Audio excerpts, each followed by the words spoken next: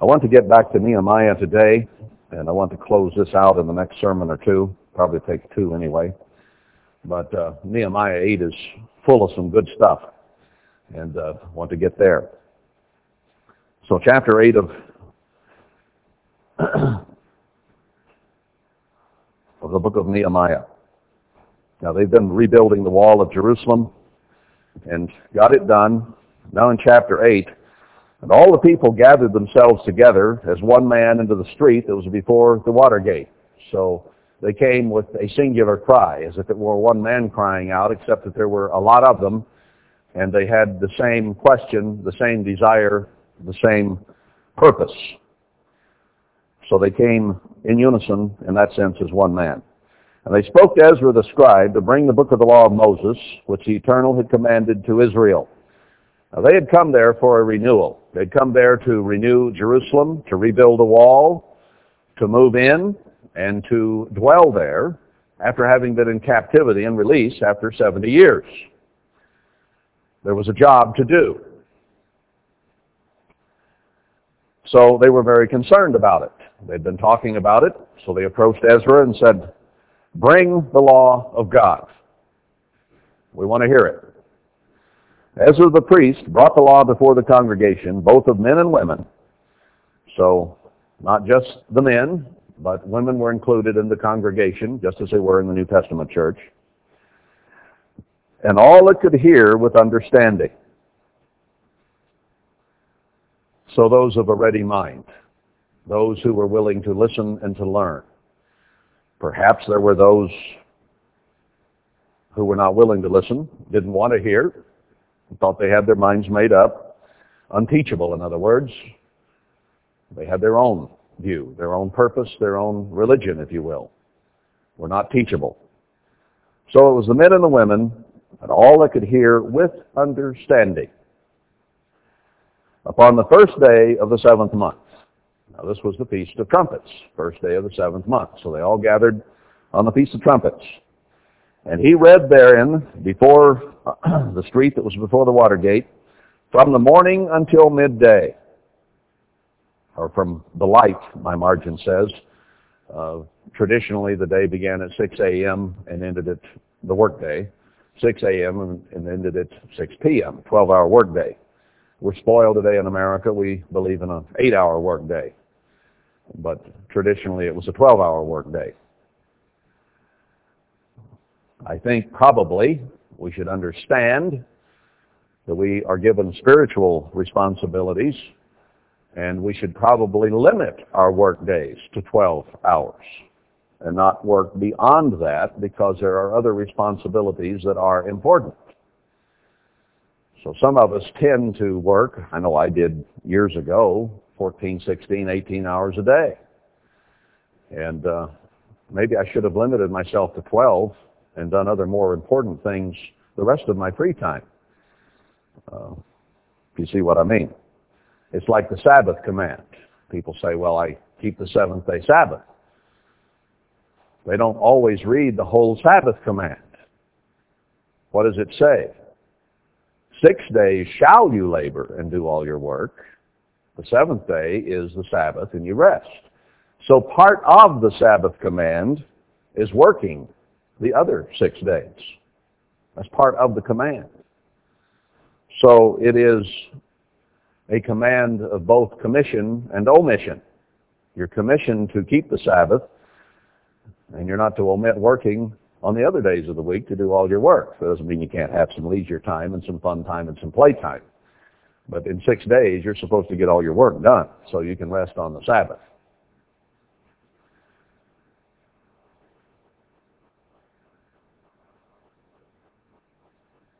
Okay.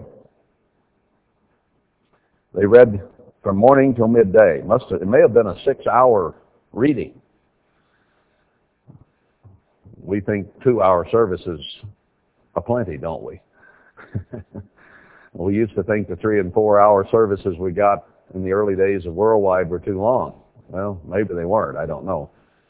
Of course, on Sabbath days, we'd have a 3 or 4 hour service in the morning, and then we'd have a 3 or 4 hour service in the afternoon.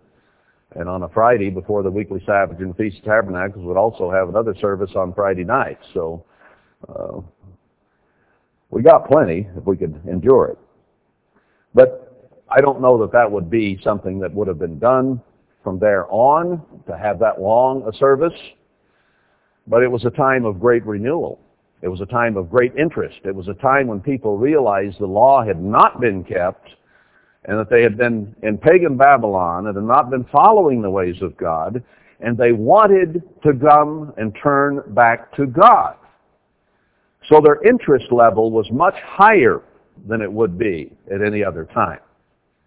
And they were able to listen that long. And those that could understand, again it says, and the ears of all the people were attentive to the book of the law. They wanted to know what God said. Much as I think we're being renewed now, and we want to know what God says about a plethora of subjects, even as the paper we're studying now about the baptism in Matthew 28:19 and the triune or the Trinity baptism, and whether that is valid or not. We want to know the truth. What should be done? How should it be done? Well, we should be attentive to God's scriptures and read them carefully to see what He wants done and what is true and what is untrue. All right, go on to verse 4. And Ezra the scribe stood upon a pulpit of wood, which they had made for the purpose. So they knew they were going to ask him to do this on trumpets. And they prepared ahead of time and built a pulpit of wood for him to stand up on so that all the people can be seen. Remember it said in the last chapter that there were 42,303 score. You don't stand on the ground and address 43,000 people and have them all see and hear. So they built a pulpit of wood. It says a tower in one place. Must have been pretty high so that he could project over the entire crowd. Now, there are those in the church today, across in the greater church of God, who do not want to see a minister stand on a raised surface at all. No stage, no steps to step up, because they say that puts him above the people, and that the attitude is wrong, and it's wrong to do that. Well, have they ever read Nehemiah? I wonder. It is not wrong. In fact, it was done on purpose, and it was done in righteousness for a specific purpose. Now, we don't need it right here because we don't have that big a congregation. But if we had 5, 6, 7, 8,000, and I've spoken to groups that big, you need to be up so that you can be seen and heard better. It just makes sense. That's not necessarily a matter of ego or vanity.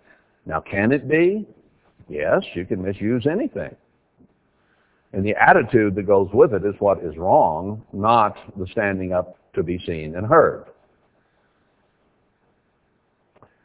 They'd made it for that purpose, and beside him stood 13 men. I'm not going to read the names for sake of time, because I don't have any particular comment on those names. I didn't look them all up to see what they meant, but that could be an interesting little Bible study in itself.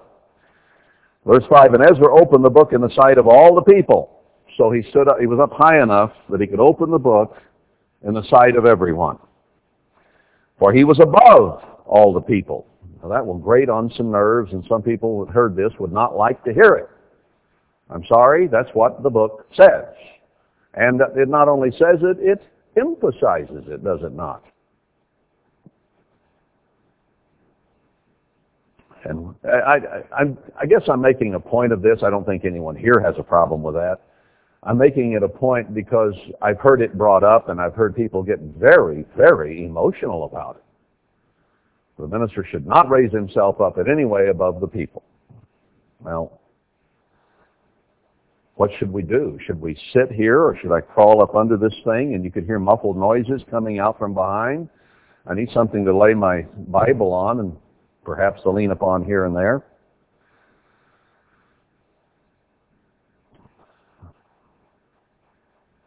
But it's amazing what people will get bent out of shape about.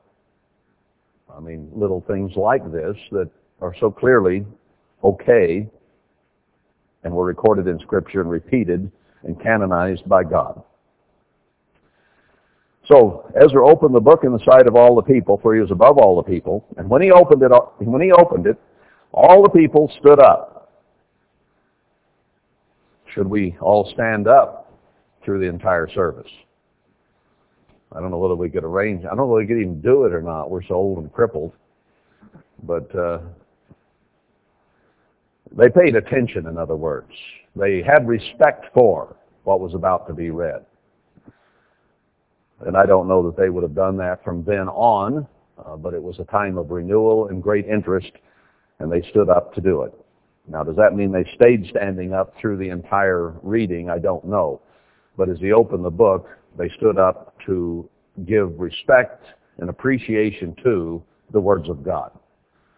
Well, that would have been good. In a way, I think we do that. We stand up to sing the Psalms, the hymns of God before the service. We give honor and glory to God before we address His Word. We stand to pray and give Him honor and glory before we sit down to then digest and hear. So perhaps we are in principle fulfilling this. Verse 6, and Ezra blessed the Eternal, the great God. And all the people answered, Amen, Amen, with lifting up their hands. I take it that means that he prayed. He blessed the Eternal, and the people said Amen. So there you have an example for an opening prayer before discussing the Word of God, and the people saying, so be it.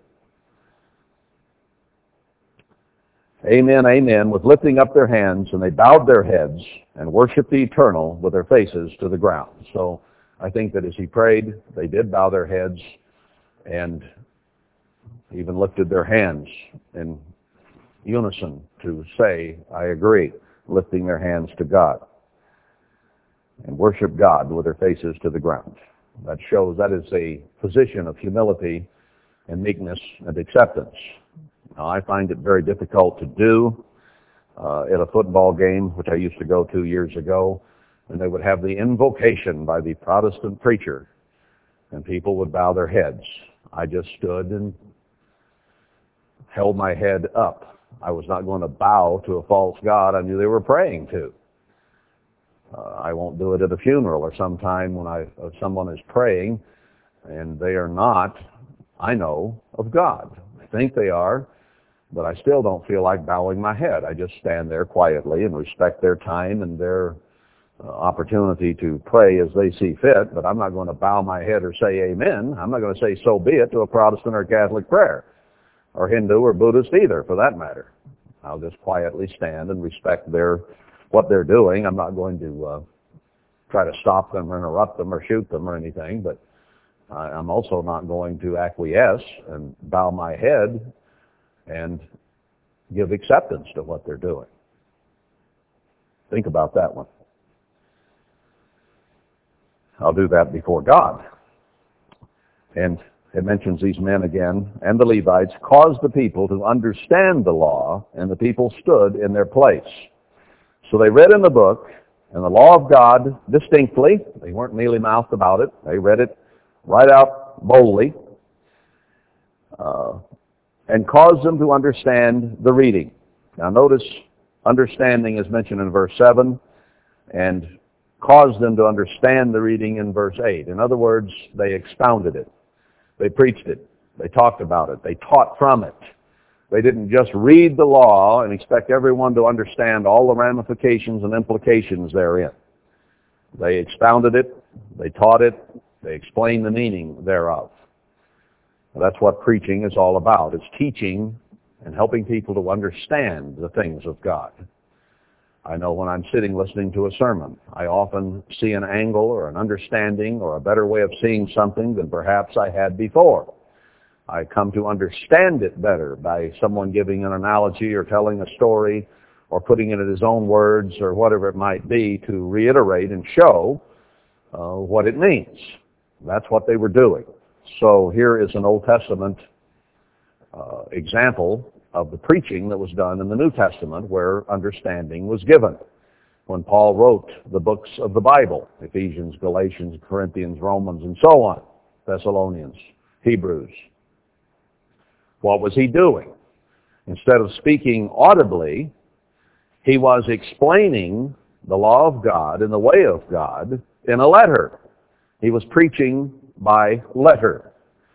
And when he was there in person, he preached and expounded by word.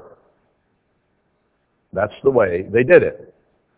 And all those who say you shouldn't preach or there shouldn't be preachers and we should sit around a table and discuss it are ignoring the fact that the Bible was given as sermons, much of the New Testament, and recorded and canonized by God.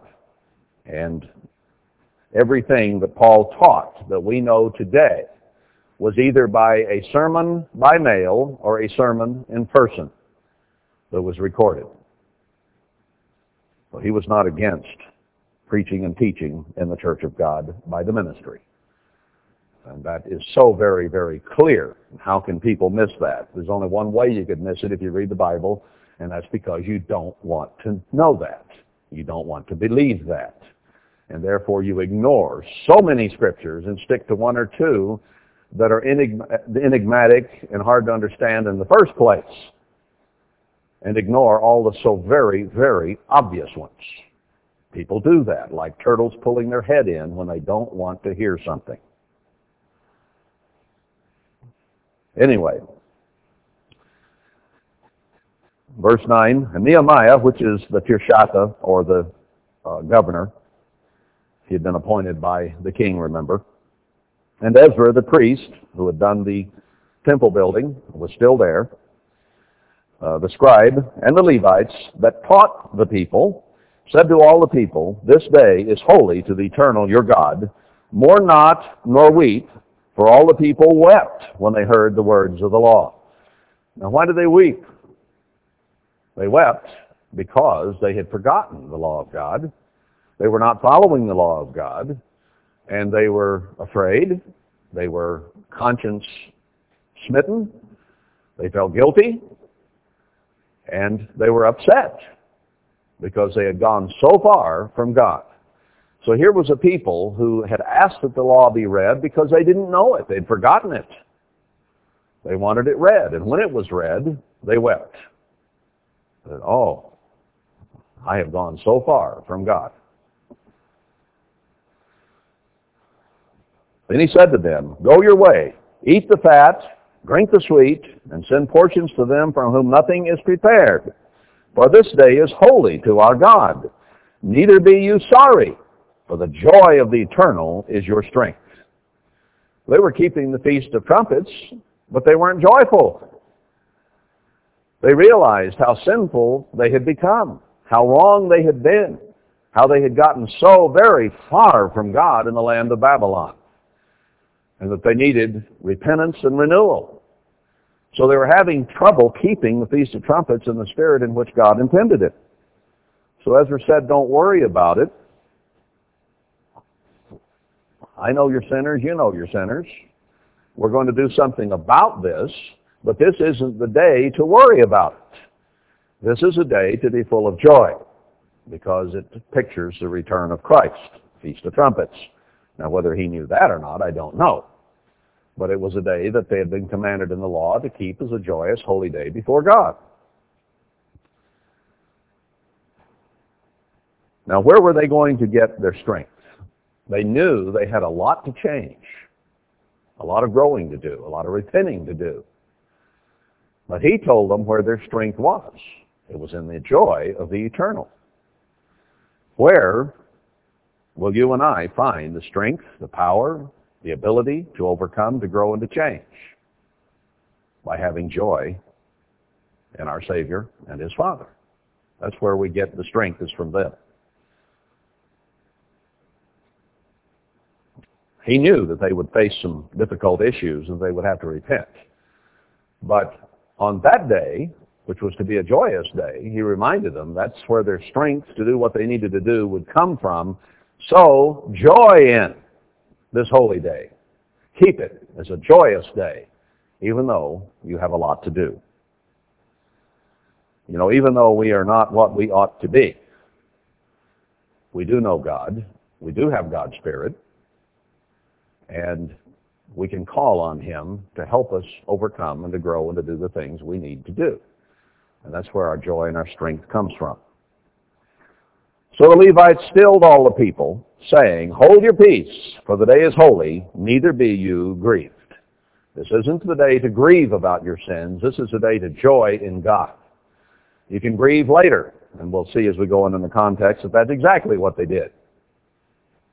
Right after the Feast of Tabernacles, they called a fast. 2 days after the Feast of Tabernacles, they called a fast.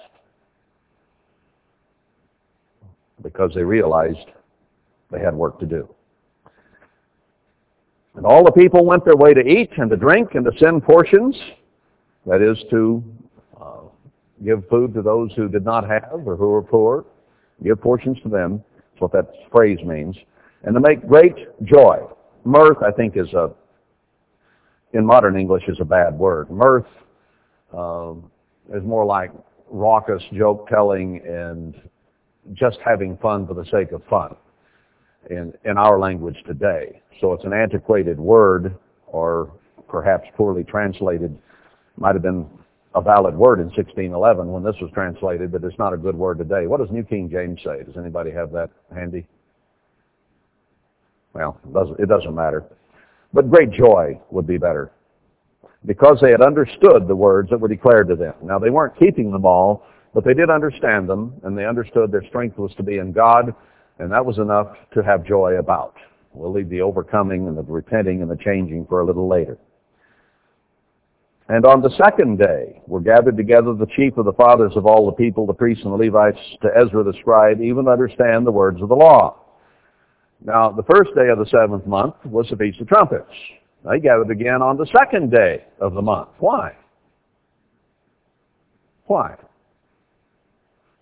Was it just that they were so eager to learn that they said, well, let's go ahead and meet again tomorrow? Consider this thought. Feast of Trumpets that year might have fallen on a Friday. So on the second day of the month, they would have gathered on the Sabbath to keep the Sabbath and to continue the reading of the law.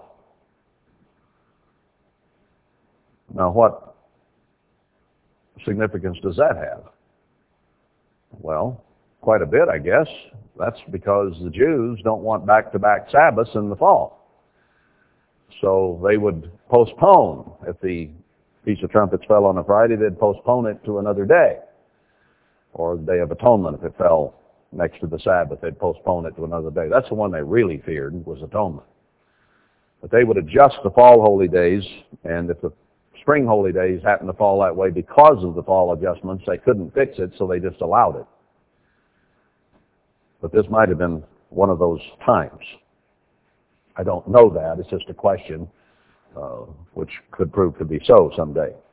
So anyway, on the second day were gathered together the chief of the fathers of all the people, the Levites, Ezra, even to understand the words of the law. And they found written in the law, which the Eternal had commanded by Moses, that the children of Israel should dwell in booths in the feast of the 7th month.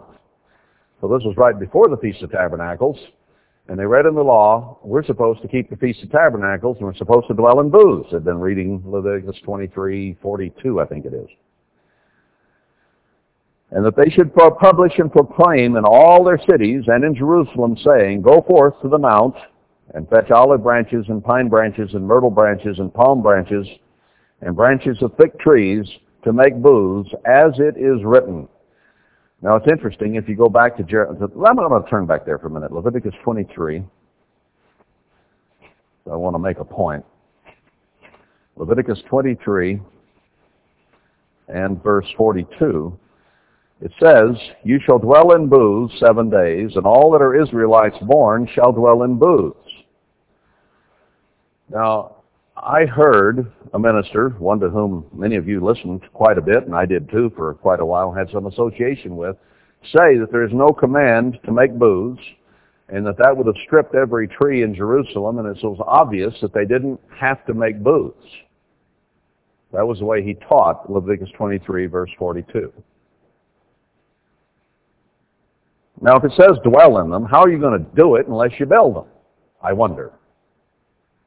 But he said there's no command here to make booths. It just says you shall dwell in booths.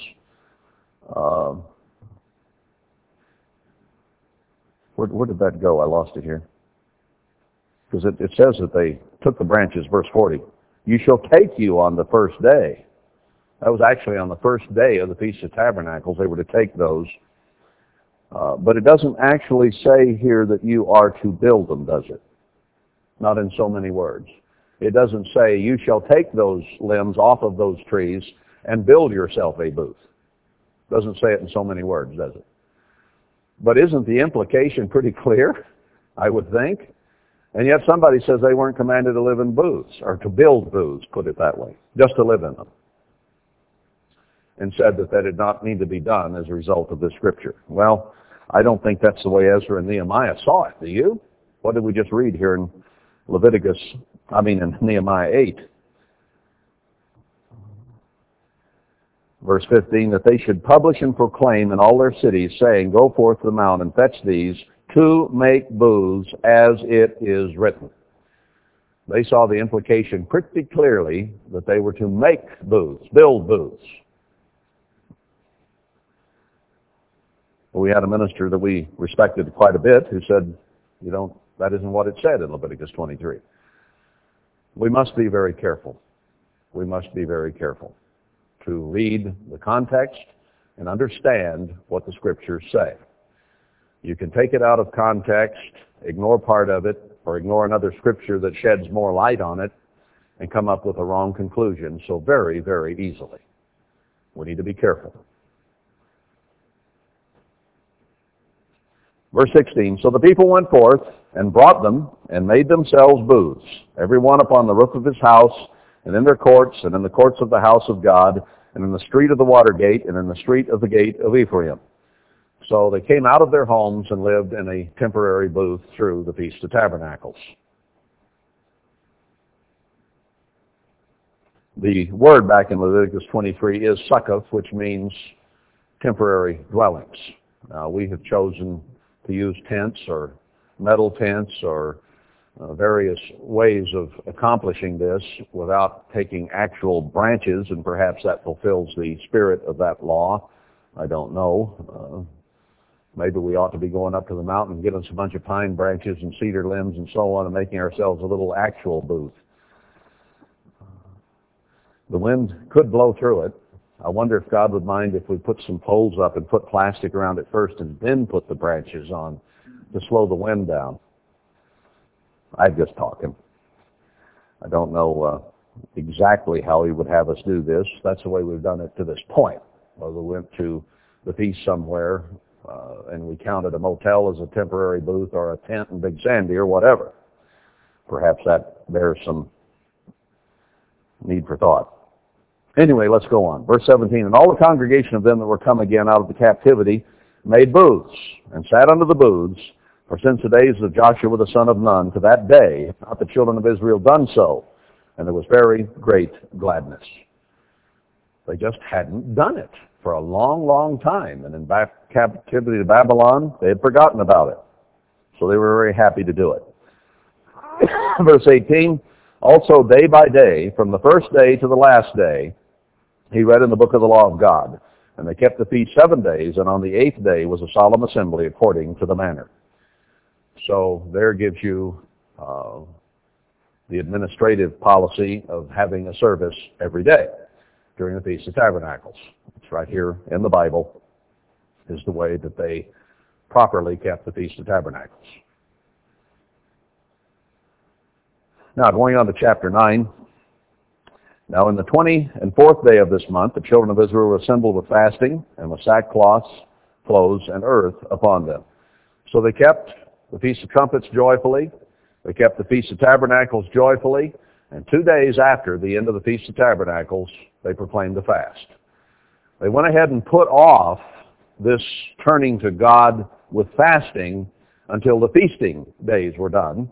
Then they immediately turned back to fasting because having read the law all those days, they realized they had a lot to do. Does this sound like us at all? The Bible is always new.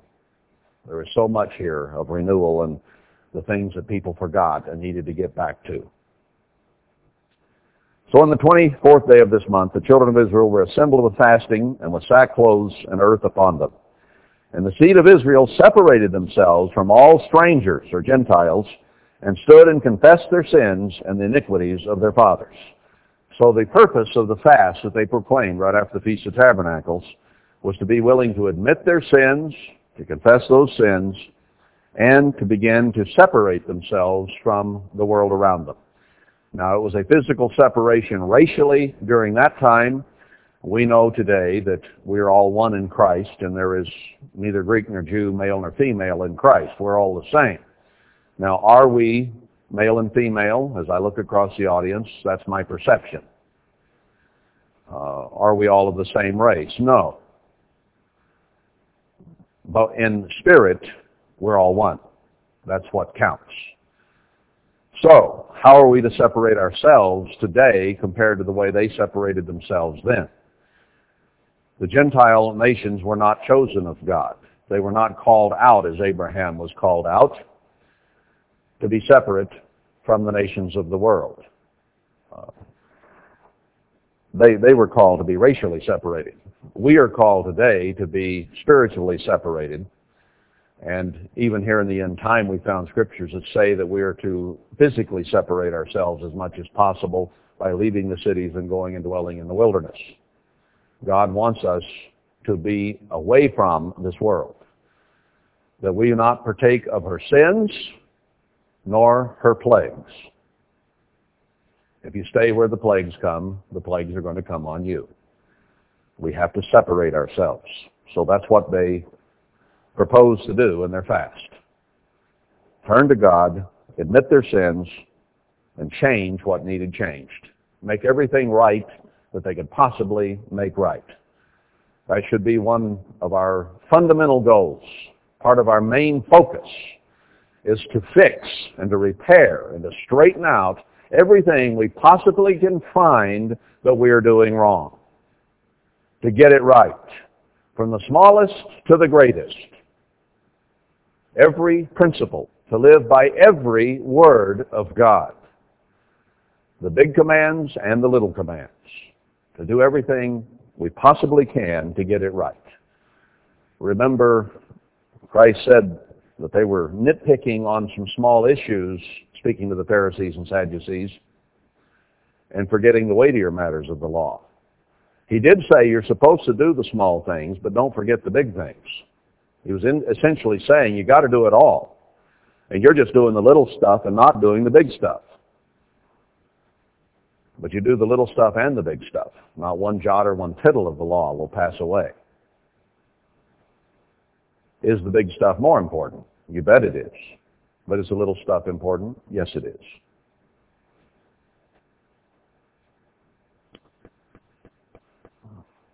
They stood up in their place and read in the book of the law of the eternal their God 1/4 part of the day, that would be 3 hours, and another 4th part they confessed and worshiped the eternal their God.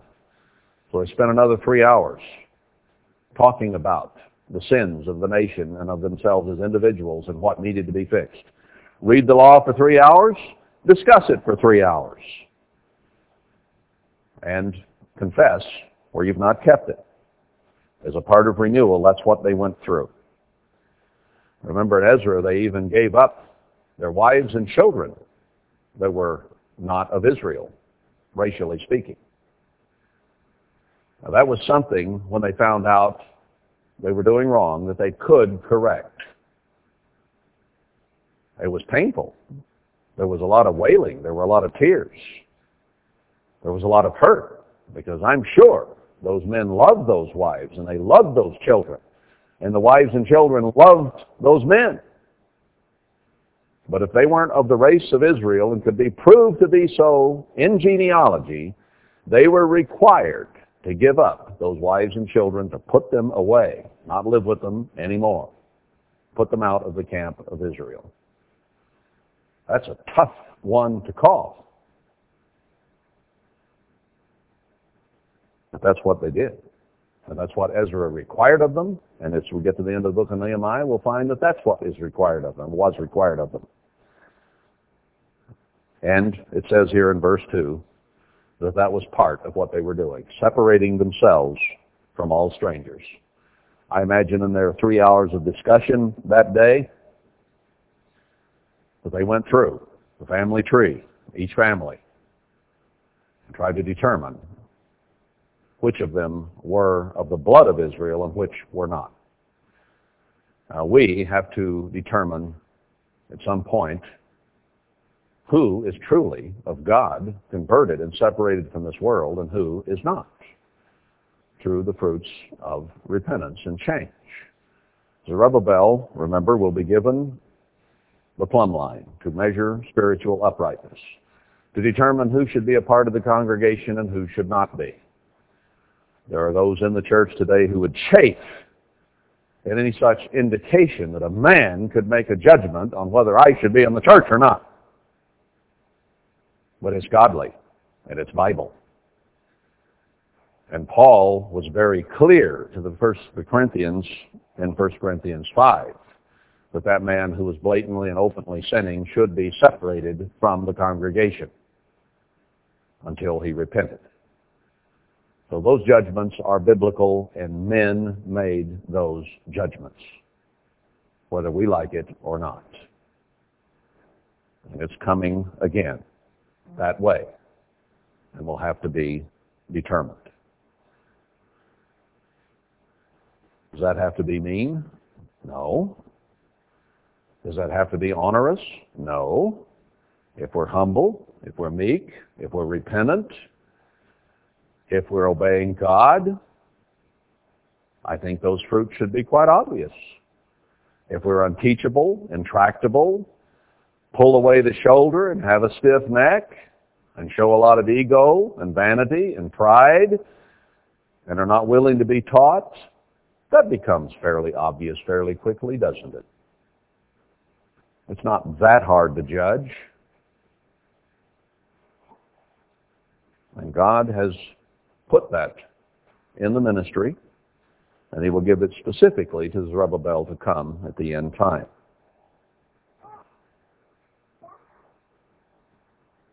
We may not always like what God does, but if it's in Scripture, and God says he's going to do it, and does it, and we reject and pull away the shoulder, as ancient Israel tended to do, then does not that show an unrepentant attitude?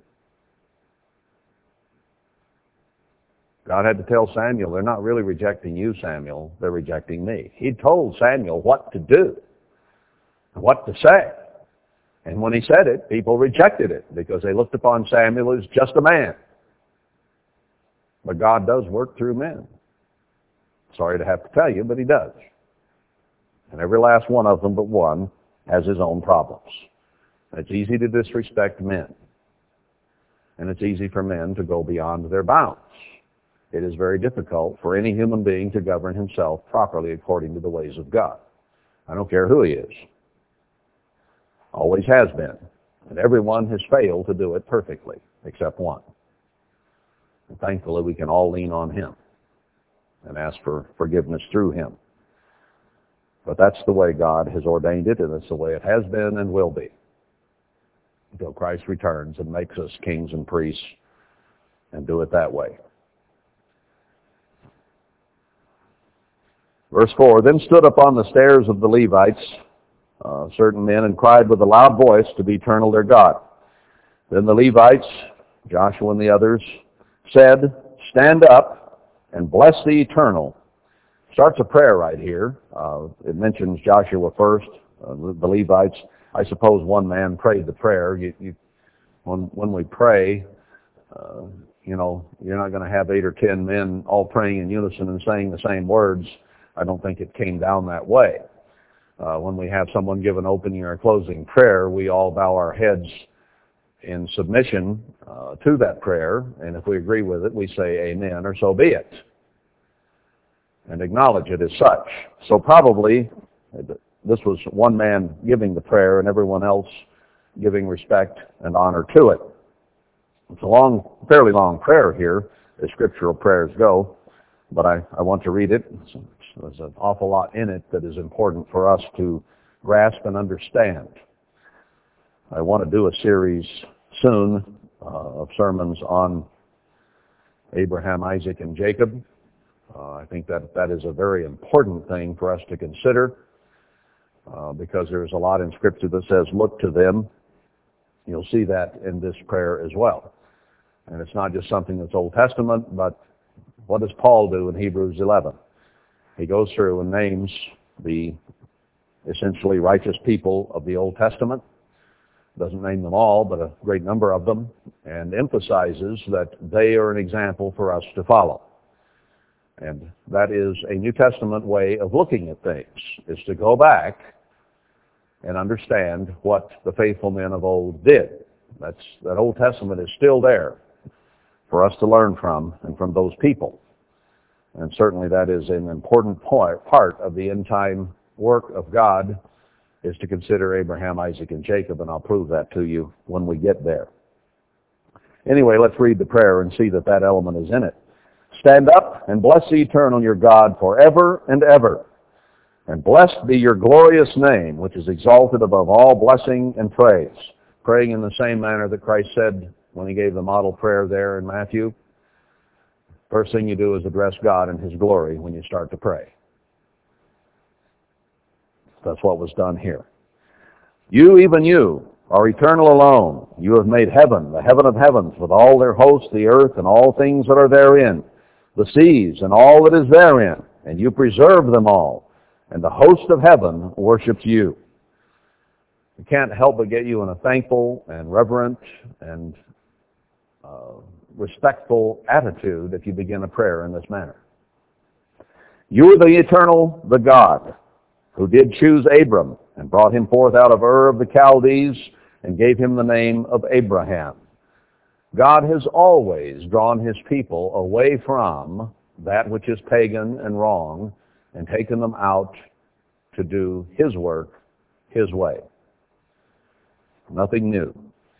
And found his heart faithful before you and made a covenant with him to give him the land of the Canaanites, the Hittites, the Amorites, the Perizzites, and the Jebusites, and the Girgashites, to give it, I say, to his seed, and you have performed your words, for you are righteous. So they were standing in the land that God had given Abraham when they made this prayer.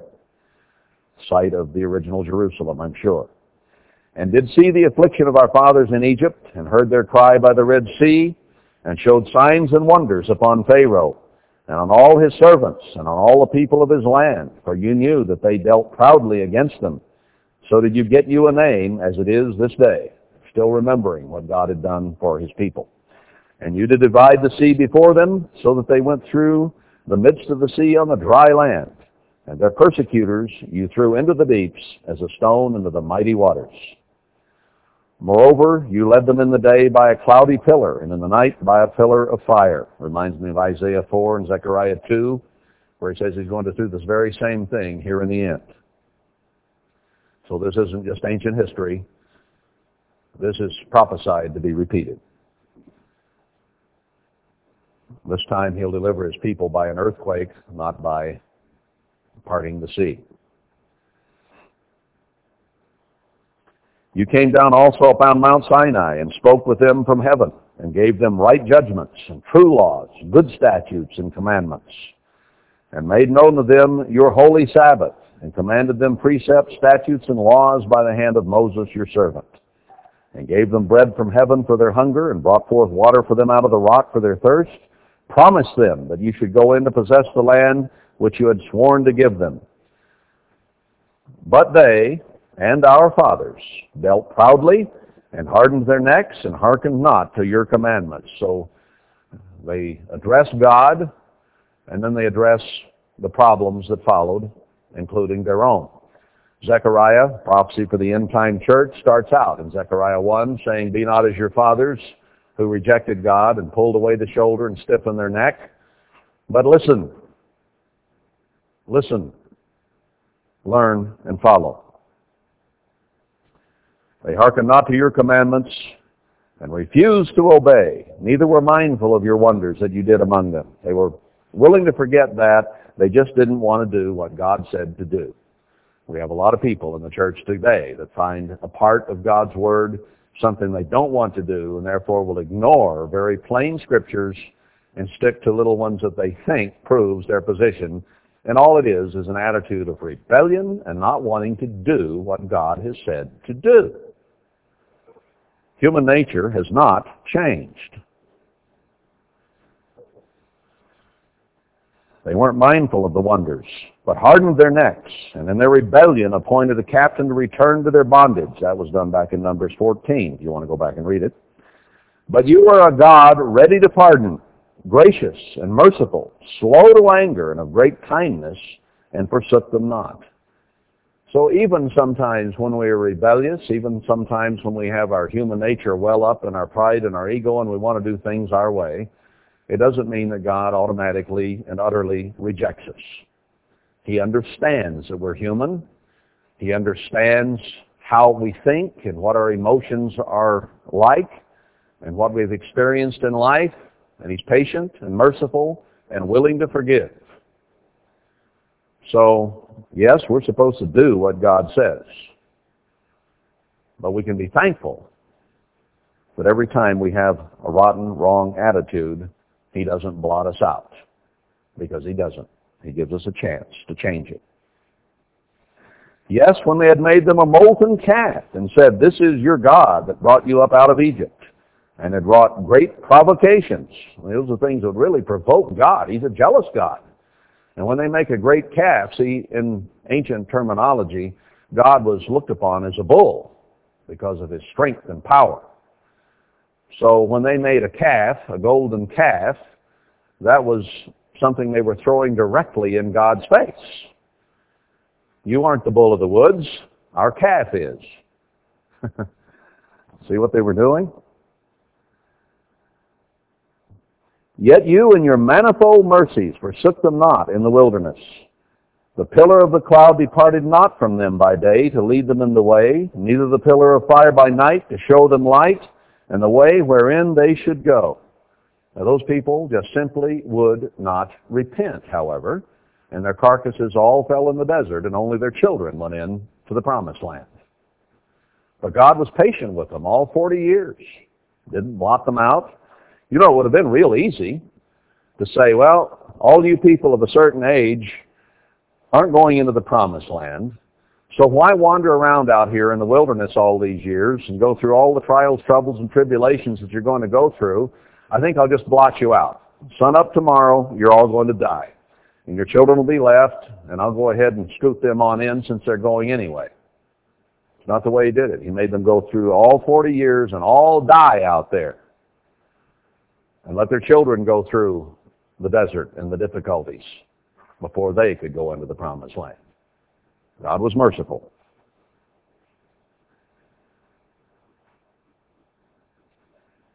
Verse 20, you gave also your good spirit to instruct them, and withheld not your manna from their mouth, and gave them water for their thirst. So He fed and watered them, even though they had raunchy, rotten attitudes. God causes rain on the just and on the unjust. He is not an unrighteous, unmerciful God. But He's going to give salvation to the just, not to the unjust. Yes, 40 years did you sustain them in the wilderness, so that they lacked nothing, their clothes waxed not old, and their feet swelled not. Moreover, you gave them kingdoms and nations, and did divide them into corners, so that they possessed the land of Sihon, the land of the king of Heshbon, and the land of Og, king of Bashan.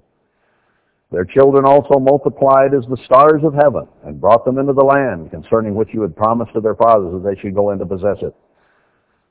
This isn't really a selfish prayer, is it? This prayer is all about God, His great glory, how He delivered, how He was merciful. They've not asked anything yet, or He has not in this prayer. Ours can go very quickly from, Dear God in heaven, help me. Dear God in heaven, give me what I want. It's so easy for us to go there. But here's a wonderful example of how we give glory, credit, praise, honor, and reverence to God. And we may have some supplication to make.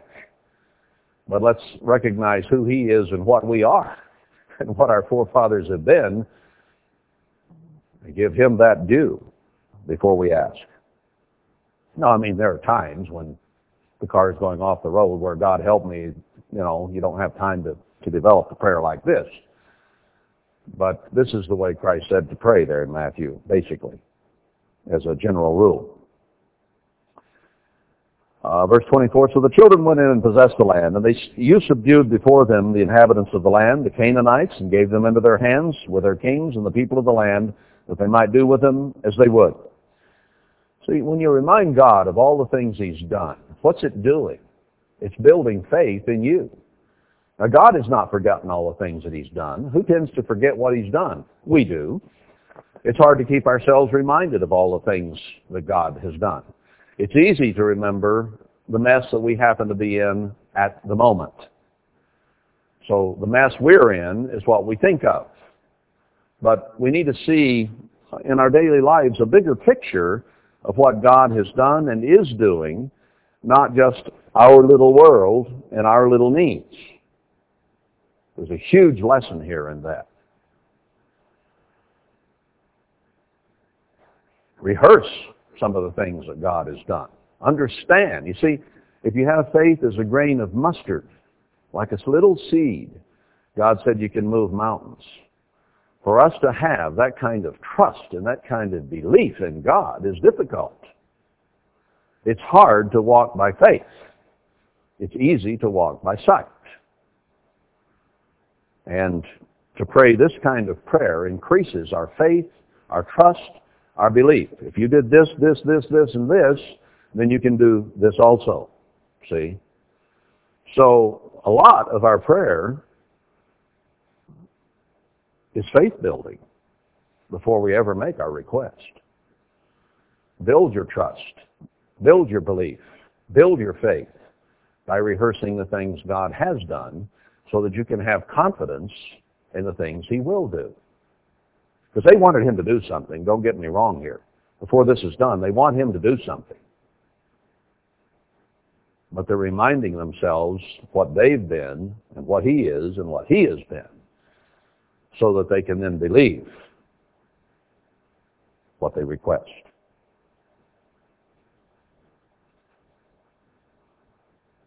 Let's see, where was I? Verse 25, and they took strong cities and a fat land and possessed houses full of all goods, wells digged, vineyards and olive yards and fruit trees in abundance. So they did eat and were filled and became fat and delighted themselves in your great goodness. Nevertheless, they were disobedient and rebelled against you and cast your law behind their backs. We were rehearsing. They went through Egypt. They went through the Red Sea and all your miracles. They got in the desert and rebelled. Then you brought them into a wonderful land that had already had houses and fruit trees and gardens planted and cattle and sheep. And you drove out those people and you gave them that land. And they rebelled anyway. Unbelievable. Unless you know people. Unless you understand human nature. Then it's believable. Nevertheless, they were disobedient and rebelled against you and cast your law behind their backs and slew your prophets, which testified against them to turn them to you. The whole object of the prophets was to turn them to God, to point out their sins, to point out how they were like the world around them and that they needed to get out of it. That has always been the purpose. And yet Christ said, if you stoned all the prophets, you've always been this way. And you know what? We're still that way today. Tell people they need to give up this system, this culture, this society, the way of the world and the way of Satan. Eat good food, think good thoughts, don't hear or see evil. And people don't like it. They don't want to hear it. That's what we're trying to do here, is to come out of this world and not be like it in any way, so that we don't commit its sins and partake of its plagues and eat our own children, as our friends and neighbors in this world are going to do because of starvation. God doesn't want His people to be part of that. He doesn't want us to be killed by Satan as the remnant left behind when he comes to destroy the church. He wants us to go out obedient to Him and to live His culture, His way, and not kill ourselves. Why will you die, O Israel? That's a strong message, but it's the message of the prophets all the way through Israel's history. And they've always reacted the same way.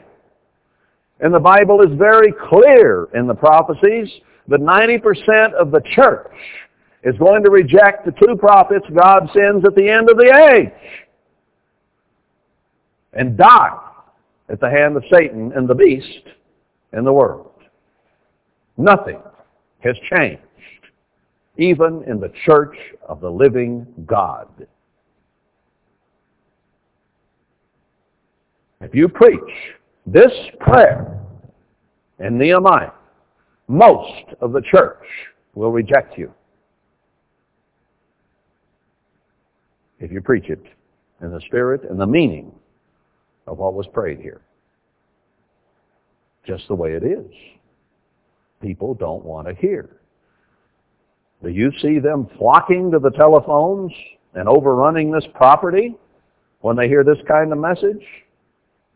No way. But it's a message that God wants preached. It is the same message that has been here since man came on this earth. Adam and Eve rejected this society of God, hardened their hearts, and followed Satan. And with few exceptions, it's been that way ever since. Out of the 50 or 60 billion people that it is projected or estimated have lived on this earth, when it is all said and done, only 144,000 will have lived up to the standard of God to the point He would make them a part of the bride of Christ in the first resurrection. That's all. You are in a very strong position to be one of those few. A very strong position. Because God has called you out of this world. He showed you the truth. And you're willing to listen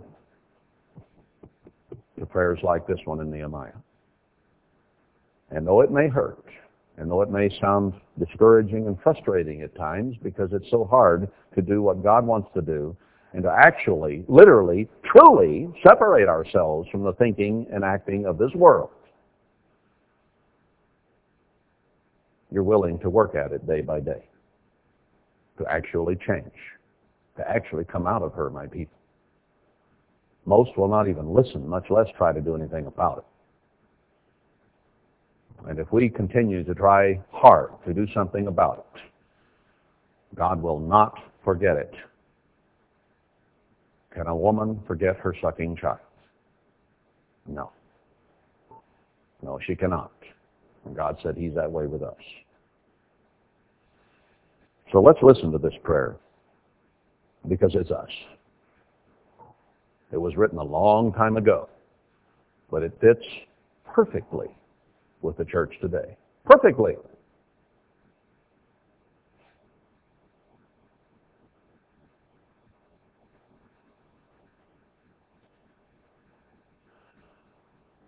Verse 27, therefore you delivered them into the hand of their enemies who vexed them, and in the time of their trouble. We have a time of great trouble coming on at the end of the world, at the end of the age, the greatest trouble or tribulation that has ever been, right before us. So this is very pertinent for today. In their time of trouble, when they cried to you, you heard them from heaven, and according to your manifold mercies, you gave them saviors who saved them out of the hand of their enemies. God is going to send men to help save us from our enemies, to preach Christ, to preach the Father, so that we might be delivered. But after they had rest, they did evil again before you. He's just rehearsing the history of Israel here. Therefore left you them in the hand of their enemies, so that they had the dominion over them. Yet when they returned and cried to you, you heard them from heaven. And many times did you deliver them according to your mercies. God has proven that his mercy endures forever, over and over and over again when his people would rebel and turn from him and then repent. Turn from him and rebel and then repent. He's always showed mercy. Thank God his mercy endures forever. And be thankful for it. And repent so that it can be extended to us. That's what we need to do. And testified against them that you might bring them again to your law. Yet they dealt proudly and hearkened not to your commandments. We always have historically stood up with ego and vanity and pride and found a way, somehow, to reject the things of God. But sinned against your judgments, which if a man do, he shall live in them, and withdrew the shoulder, and hardened their neck, and would not hear. Yet many years did you forbear them, patient, waited, gave them opportunity, and testified against them by the Spirit in your prophets. God has shown great forbearance with the end-time church when it got off the track and then got way off the track and crashed. And we have not been what we ought to be. We've been too much like this world. God has been very patient. He's forborne with us for many years, giving us an opportunity to actually change. Yet would they not give ear. Therefore gave you them into the hand of the people of the lands. This nation is about to go into the greatest captivity it has ever known. They will not listen. Nevertheless, for your great mercy's sake, you did not utterly consume them, nor forsake them, for you are gracious and merciful God. So they rehearse that whole history. Now comes their request, their supplication. What they had in mind all along before they addressed God and gave him great reverence, respect, showed his mercy, and what kind of a God he really is. Now, after you've gone through that much of this kind of prayer, don't you then feel a little more bold, a little more powerful, a little more like a lion in approaching God? The righteous are as a lion. Come boldly before the throne of grace. So rehearse and have firmly in mind what God is before you make a request of him, because it increases your faith and belief that that request might actually be honored instead of just a bunch of words that mean nothing. This is the kind of prayer that gets above the ceiling and you know it. You've prayed prayers, and so have I, that we know went no higher than 8 feet. Never got through the drywall. And others we know we've connected with God in heaven. This is the kind that makes that connection. It was done in utter sincerity.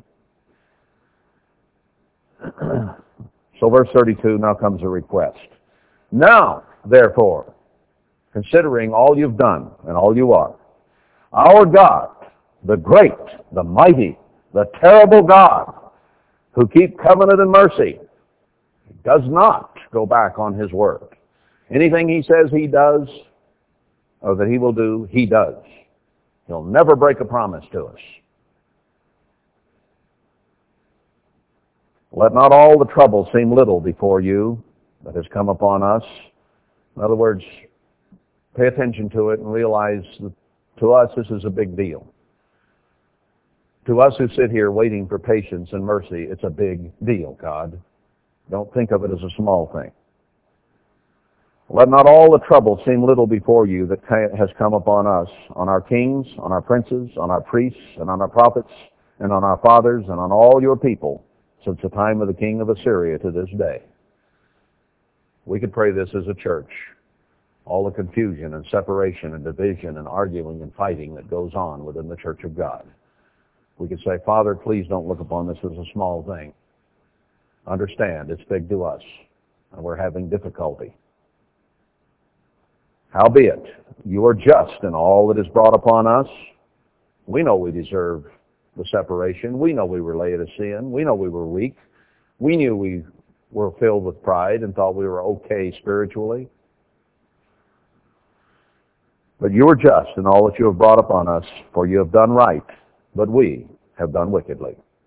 Attitude of humility, meekness, confession. Neither have our kings, our princes, our priests, our fathers kept your law and your commandments and your testimonies, wherewith you did testify against them. From top to bottom, from head to toe, leaders and followers, we've all been unrighteous before God. For they have not served you in their kingdom and in your great goodness that you gave them, and in the large and fat land which you gave before them, neither turned they from their wicked works. In the church, the ministry looks upon the Laodicean people as the problem, and the Laodicean people look upon the ministers as the problem.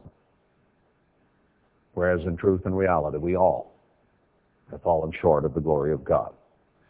Behold, we are servants this day, and for the land that you gave to our fathers to eat the fruit thereof and the good thereof, behold, we are servants in it. God gave us this great land of Ephraim we live in today. I believe it's Ephraim, not Manasseh. In the United Kingdom, Manasseh. He gave us this great land.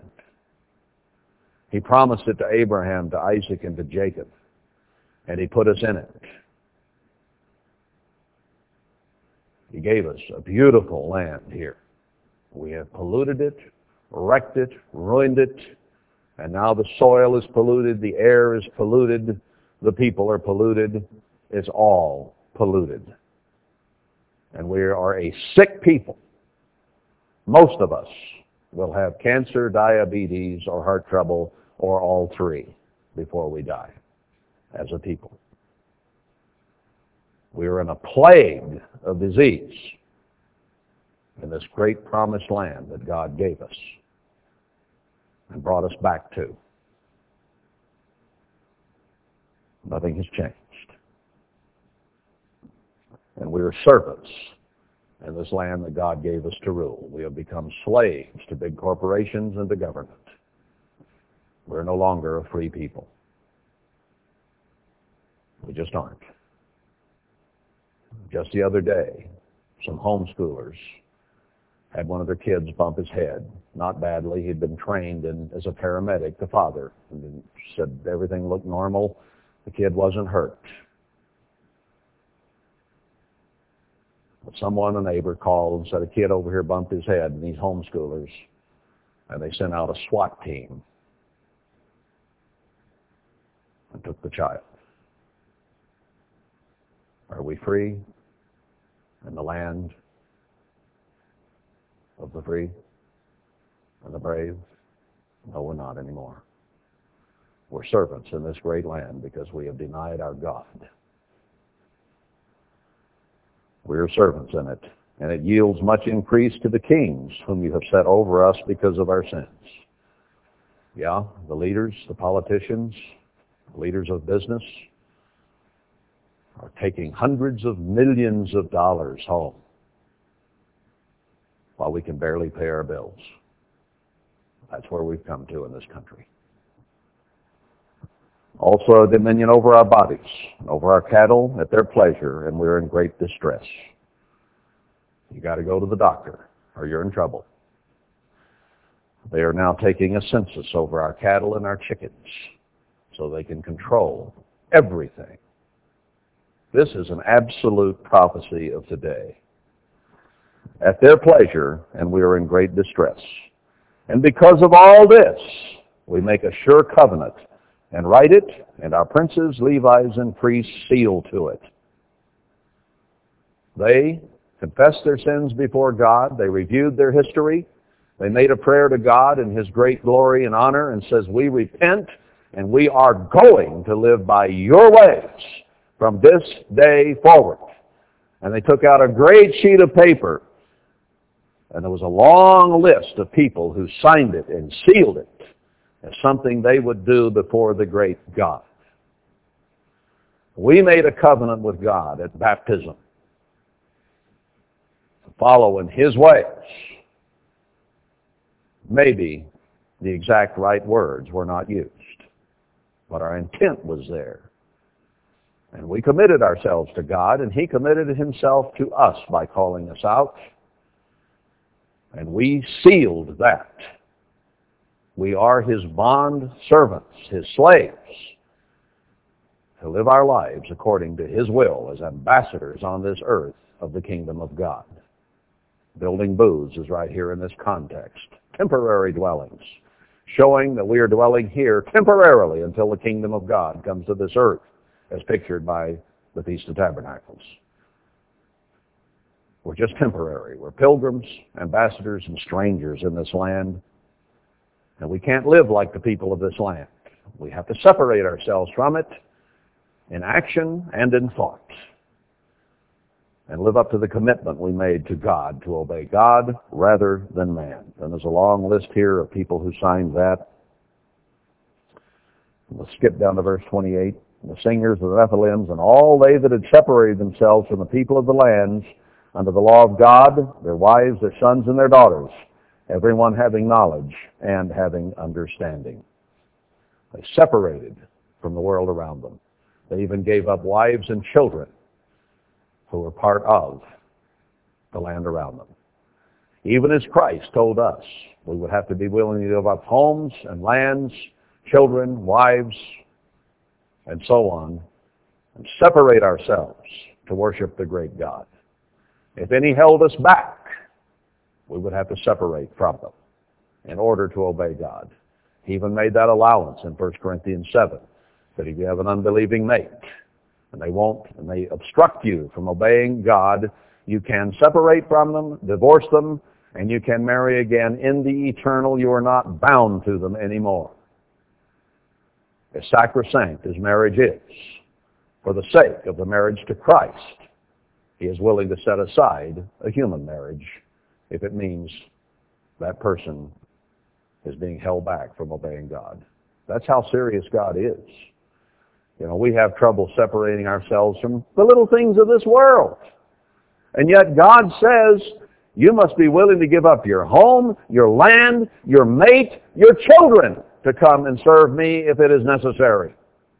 We're going through the same thing on a spiritual level that sometimes becomes physical, as it was in 1 Corinthians 7, in order to obey God.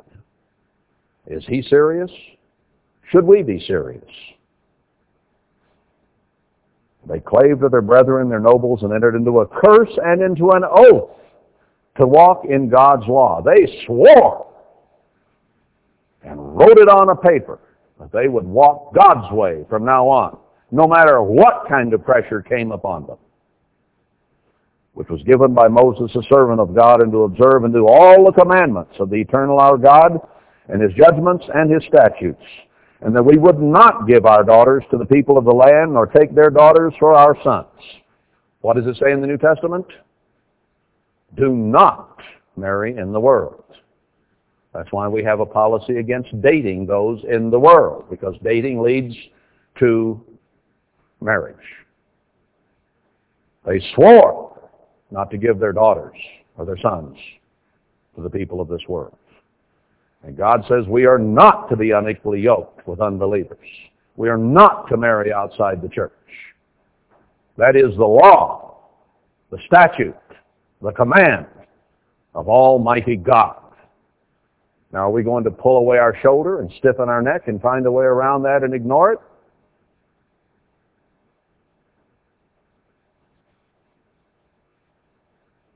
And if the people of the land were war or any victuals on the Sabbath or food to sell, that we would not buy it of them on the Sabbath or on the holy day, and that we would leave the seventh year in the exaction of every debt. How much time do I have left on that tape? About 5 minutes? No, 10 minutes? Well, let's try to finish this chapter. There's an awful lot here, and I could spend a whole sermon commenting on it, but let's go on down and try in 10 minutes to finish it up. We have in the past gone to the Feast of Tabernacles, and on the holy days and the Sabbath we go out to eat. They brought ware, food, out.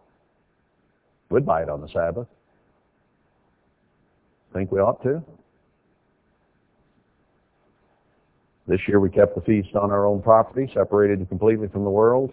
I don't think people went out and bought food on the Sabbath. or a holy day. I think that's an improvement. I really do. And that we would leave the seventh year in the exaction of every debt. They accepted the whole tithing picture, which culminated in the seventh year in which you released debt. You kept the first and the second tithe in the first and second year, added the third tithe in the third year, first and second again in the fourth and fifth, and added the third in the sixth. And then you forgave debts in the seventh and didn't even plant. That was the system that they had departed from, that they returned to right here in Nehemiah. Also, we made ordinances for us to charge ourselves yearly with a third part of a shekel for the service of the house of our God.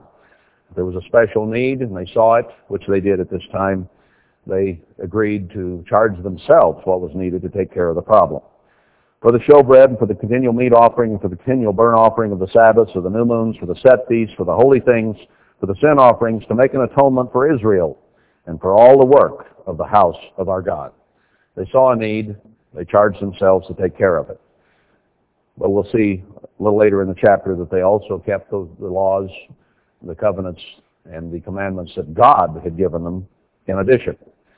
They didn't just give free will offerings that they agreed to, but they also followed God's tithing system and added this as an addition in verse 33. Let's see that.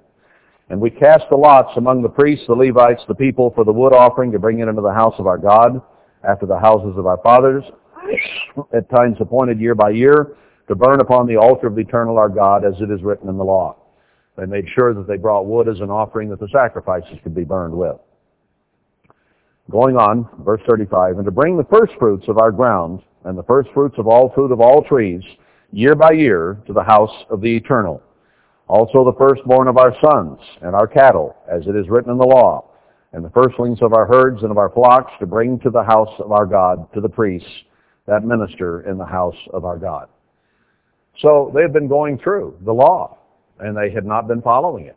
So they set their hand and swore to God that they would keep all his laws, and then they enumerated a bunch of them. It's interesting to me that they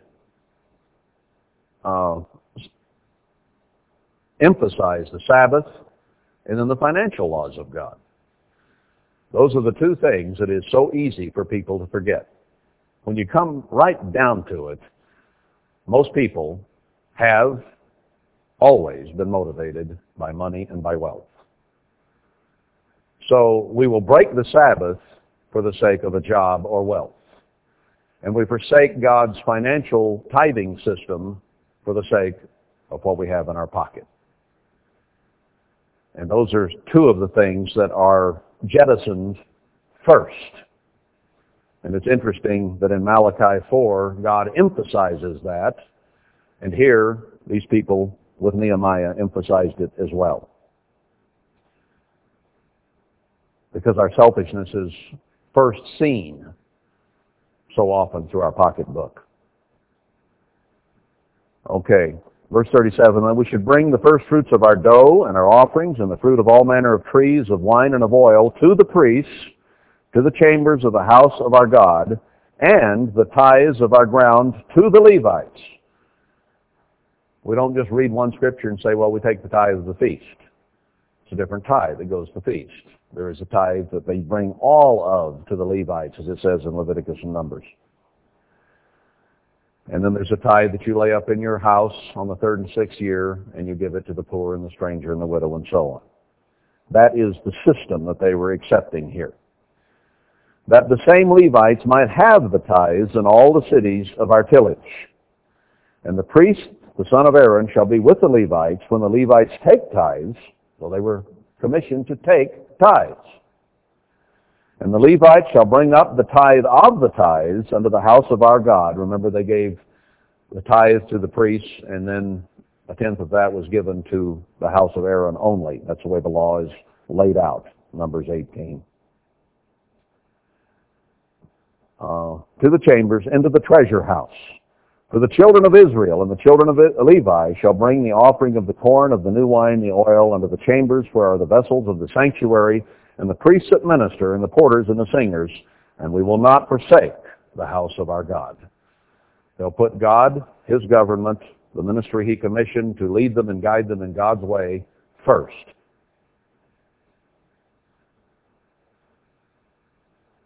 So that was a part. Let's go into the beginning of chapter 11 since we went through that so fast, because I want to make a point here. And the rulers of the people dwelt at Jerusalem. The rest of the people also cast lots to bring 1 of 10 to dwell in Jerusalem, the holy city, and 9 parts to dwell in other cities. They had volunteers to move to Jerusalem. 10%. God says in the end time, He is going to draw a remnant of 10% of His people to rebuild Jerusalem and to make Jerusalem as villages or towns without walls. He's going to do the exact same thing again. God is going to have His tithe of the church. God believes in tithing. If you do not believe in God. God will have His tithe of the people, and He will have His tithe of that which we produce. He says so in Malachi 4, and He says we will not be in His kingdom if we rob God. It is that clear, and it is that simple. And we can pull away the shoulder, and we can rebel, and we can stiffen our neck, as we always have, or we can be meek and humble and tremble at every word of God. Abraham believed in tithing, and he didn't just tithe that which he grew. He brought the tithe of war even, though it is not specifically in the command of Leviticus. And he is the hole from which we are digged and which we are told to look to. He's the father of the faithful. I'm not going to belabor this. It's just here. And I will read it. And I hope we will hear and heed and not be as our fathers. Because the Sabbath and tithing and those laws are very, very important to God. And in repenting and turning to the eternal God and sealing their hand and swearing, those are the 2 things they mention. Should that be a lesson for us or not? We'll pick it up there next time.